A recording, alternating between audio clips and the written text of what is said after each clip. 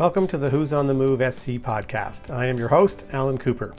Today we are going to be speaking with entrepreneur Michael Duganier about his journey in the restaurant business and to founding 3 restaurants in Columbia, South Carolina, as well as 1 in Atlanta. Michael is the owner of Publico Kitchen and Tap in Five Points, Publico at Bull Street, which opened this year right beside Segra Park, and his newest concept, Boku Kitchen and Saloon in the Vista. The Who's on the Move SC podcast, highlighting entrepreneurs making an impact in our communities, is made possible with the support of First Community Bank, First Community Bank member FDIC, NP Strategy, a strategic communications firm. Learn more at npstrategy.com, and Nephron Pharmaceuticals. We also appreciate the support of the City of Columbia's Office of Business Opportunities and the Riley Institute at Furman University. Learn more at furman.edu/Riley. Michael, tell us about your journey in the restaurant business and how you ended up in Columbia, South Carolina. Whenever I get asked to tell this story, I have to bring up my former business partner who passed in November, because I wouldn't be anywhere without him. He was my mentor for almost 20 years. And, it starts meeting him. I like telling the story the same all the time. I met him in 2003, and I was living in Nashville, Tennessee. I went to go interview for a job in Destin, Florida, and in that interview I realized that I was speaking to the smartest person I've ever met. And I think I told you we're sitting at the Sinatra table. In that interview, for some reason, I was 23 years old and I brought up Frank Sinatra, which delighted him because he was a big fan. He saw him 12 times in concert. And we ended up going on a 2-hour conversation about the Dean Martin variety show and Frank Sinatra. And anyways, he gave me the job. I think I would have gotten the job anyways, but I think Frank definitely helped, And I worked for him for about a year at a different company called RDG Chicago was the company name in Destin, Florida. And one day he called me up and said, Mikey, he was the only guy that would call me Mikey. And he's like, my dream has come true. I get to start my own company, and I'm going to be giving my 60-day notice. Don't tell anybody. I just felt like I owed it to you to let you know. And I thought that was pretty unique that this man was, out of all the people working for him, he oversaw the Southeast. He was calling this 24-year-old kid to let me know he was leaving. And then about once a month I get a phone call. Mikey, how's it going? How's the restaurant? Are you happy? A month later, Mikey, how's it going? I'm like, why does this old man keep calling me? And then one day he called me and said, hey, I'm starting this new company, food-focused, sports-themed restaurants with Hall of Fame people who are Hall of Fame athletes in their community. And he wanted me to be the first hire of the company. I'd start off like as an assistant general manager or something.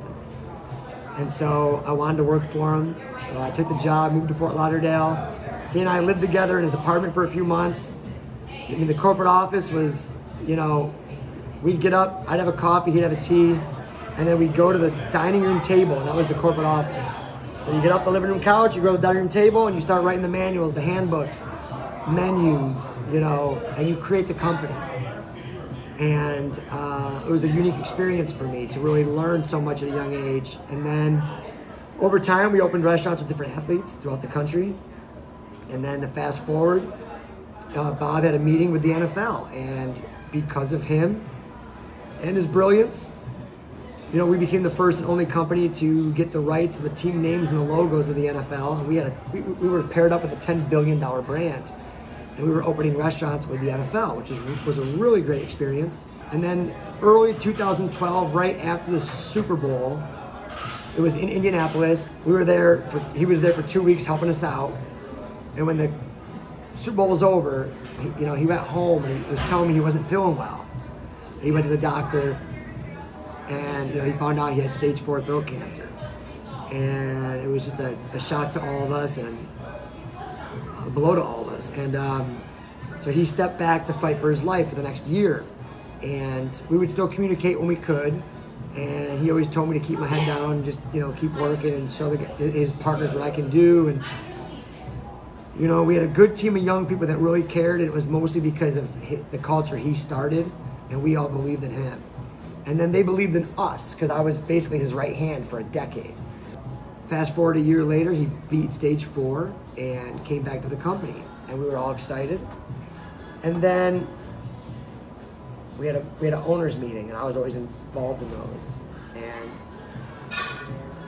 they basically forced Bob out of the company, and it was a wrong move. The 2 gentlemen that were his partners, they were just making bad decisions at that time. And when he got forced out, I was miserable. I didn't want to be there anymore, but my guy was gone.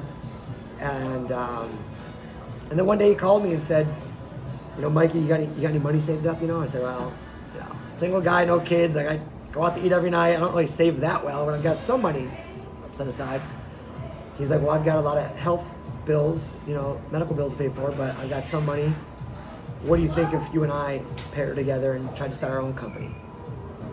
And I said, Bob, there's not a duo that I don't believe in more than you and me. And I gave my notice at the last company, and I think I scared my parents a little bit because I had a pretty good gig going on for a decade, and I was pretty safe, And I didn't really have anywhere to go because the company was paying for my apartment in Houston, Texas, and I couldn't stay there anymore.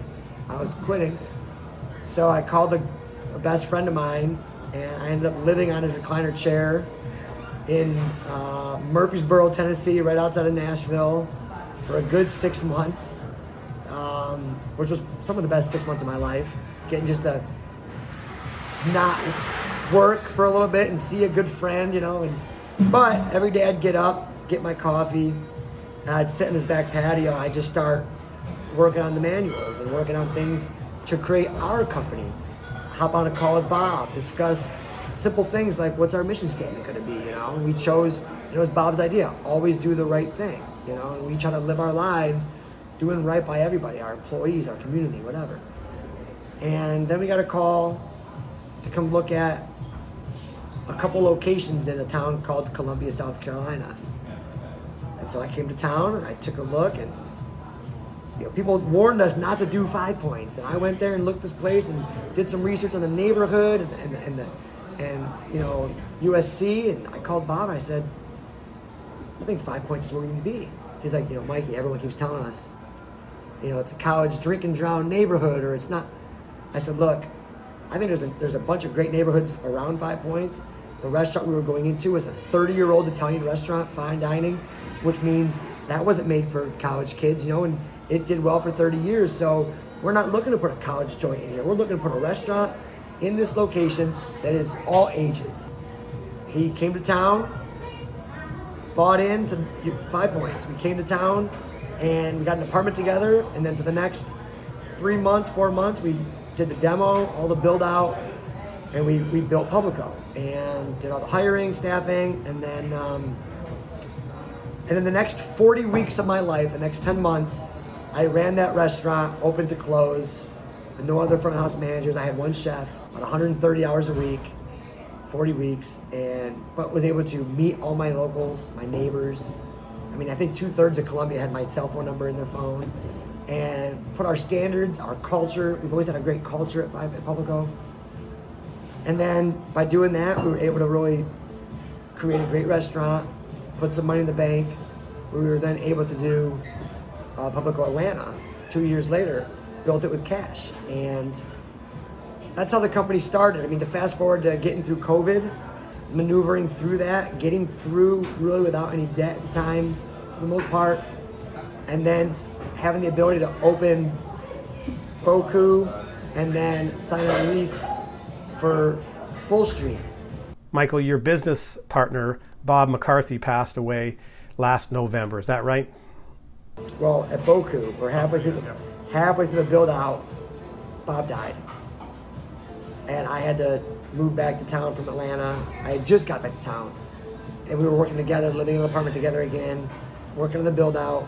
We just signed this lease, and then 10 days later he passed away out of nowhere. And I had to then, I was on a lease now. I had to commit, and I had to finish a build out and design and a staffing and hiring and training and get that rolling. So instead of starting the build out here in December and opening in March, I didn't get here till March 4th. And I built this myself in 7 weeks. and with like a millwork guy, a painter, and a tile guy, you know. A little bit of plumber action, you know, but this has been the hardest 7 months of my life. Basically, we're about to build a concept that he really believed, it was his idea, and he never got to see it, you know. And but I think he'd be proud of how it looks and how it came out, and I think he'd be really proud of me on figuring out ways to make this, to get through this. And also, I never designed a restaurant without him. He always stood back of the room, empty old building. Then you go across the street, stare at the front of the building. Then you come back in from the other, behind the bar, and you stare at the building. And then all of a sudden, he's got design plans. How do you do that, you know? And with this restaurant, we had like one conversation on, well, we want to make it where everyone knows it's Publico, but it's not cookie cutter. That's about all we said, you know? And so I'm like, okay, well, what do they know? They know about the turf and the reclaimed wood. So I kept those elements. But then, you know, from the tile to the bar top to the back bar to, I don't know, the drink list is different. Like, it's different. And I love the fact that there's a lot of people that don't go to Five Points as much because they're, you know, 30 or older, and they think, you know, they can't come at the 5 Points. But they come here and they're like, we're so happy you're here. We love Publico. We just, you know, we don't like going around with the college kids all the time. And so this has become like the kind of upscale, you know, adult version. And I'm cool. It's great because Cottontown and Earlwood communities, they've been coming out with or without baseball. Like we've been, you know, as Bull Street grows, a year from now, it'll be completely different. 3 years from now, it's going to be amazing. But even though it's just us over here right now, they're supporting us. And it's like, it's been great. Talk to us about the Boku concept. And originally we were looking to open a fast casual concept. And a couple locations we had in mind didn't quite work out. And then one day I was back in Atlanta and Bob calls me. He's like, how about this Surefire Taco concept over here? Are they open still in the Vista by Motor Supply? I said, I don't know if they're still open or not. This is December of like 2020, I guess. And so he did some research and he calls me. He's like, hey, they closed last week. He's like, what do you think about this location? I said, I don't like it. And you don't know Bob, but you don't always want to disagree with him, right? But so he got a little upset with me, to say the least. And anybody that listens to this that worked for us 15 years ago knows what I'm talking about. But I said, look, I just don't think it's the right location. And he's like, you just come back to town and would you just look at this location, please, you know? And so I come back to town, I walk the space. I knew the location. I've lived in Columbia on and off for the last 6 years, you know? So I called him up and I said, hey, don't get mad, but I don't like this location. But I don't like it for the fast casual. This location has been a fast casual concept 5 different times. TCBY Yogurt, I believe, Salsarita, Surefire Taco. You know, it's always been a fast casual. And I felt like the Vista, with all the hotels, and more hotels are coming, I felt like with concert venues, with football weekends, basketball games, people are coming to town. They're event driven or they're work driven with hotels and things. And so they're going to probably want to dine. I said, however, what about that Asian concept you always dreamed about doing? I said, what if we put a sit down in here and created the Boku concept we talked about? And he says, that might be the right move, you know? And so we started discussing it more, and then we decided we're gonna do it. We had some help from a friend of, well, I know her through Bob, but so she's a friend of mine now too, but for the first time we included a designer because we wanted this restaurant to stand out. We wanted it to look like something that has never been done in Columbia before, and if you ever walk into Boku, you'll know what I'm talking about. From the fiery bird cages hanging in the ceiling that are light fixtures, to the gigantic murals on the wall that our friend Ruben, who's from Miami, who's in my eyes famous and does a lot of work in Wynwood, Florida near Miami, and he did incredible artwork to the lime green booths. Like, it's just an incredible look. And we put together this menu. We had help with the best chef I've ever worked with. A friend of ours who used to work for us back in the day. He put together our menu with us. It was a team effort. And we created Boku and great cocktails. We're opening our brunch the first Saturday and Sunday of August. It's going to be a dim sum brunch. DJ every Saturday and Sunday from 11 to 3:30. I can't wait. We just ate a bunch of its food today, and it was awesome. And we are going to try to open for lunch. We have not been open for lunch yet. We're going to start opening for lunch probably at the end of July, early August, Monday through Friday finally. We haven't done that yet.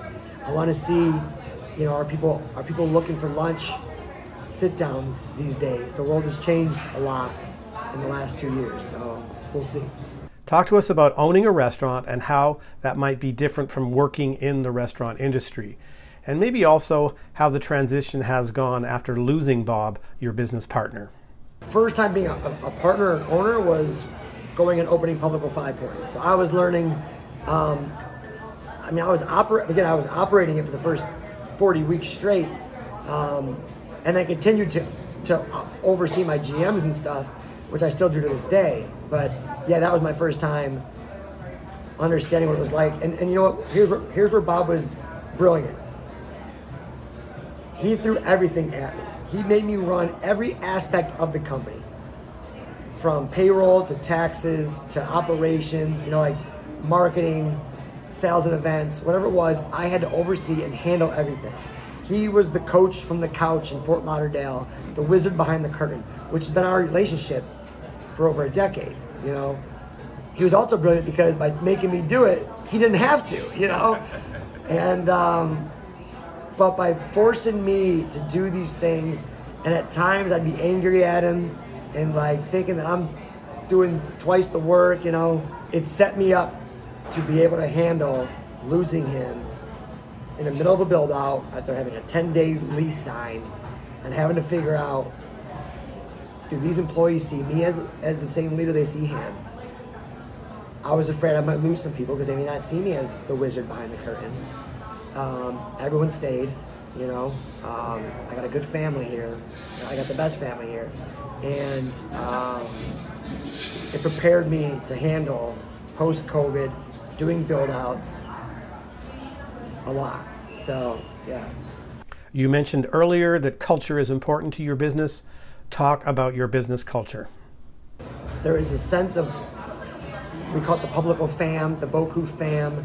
There's a family aspect where everybody has each other's backs.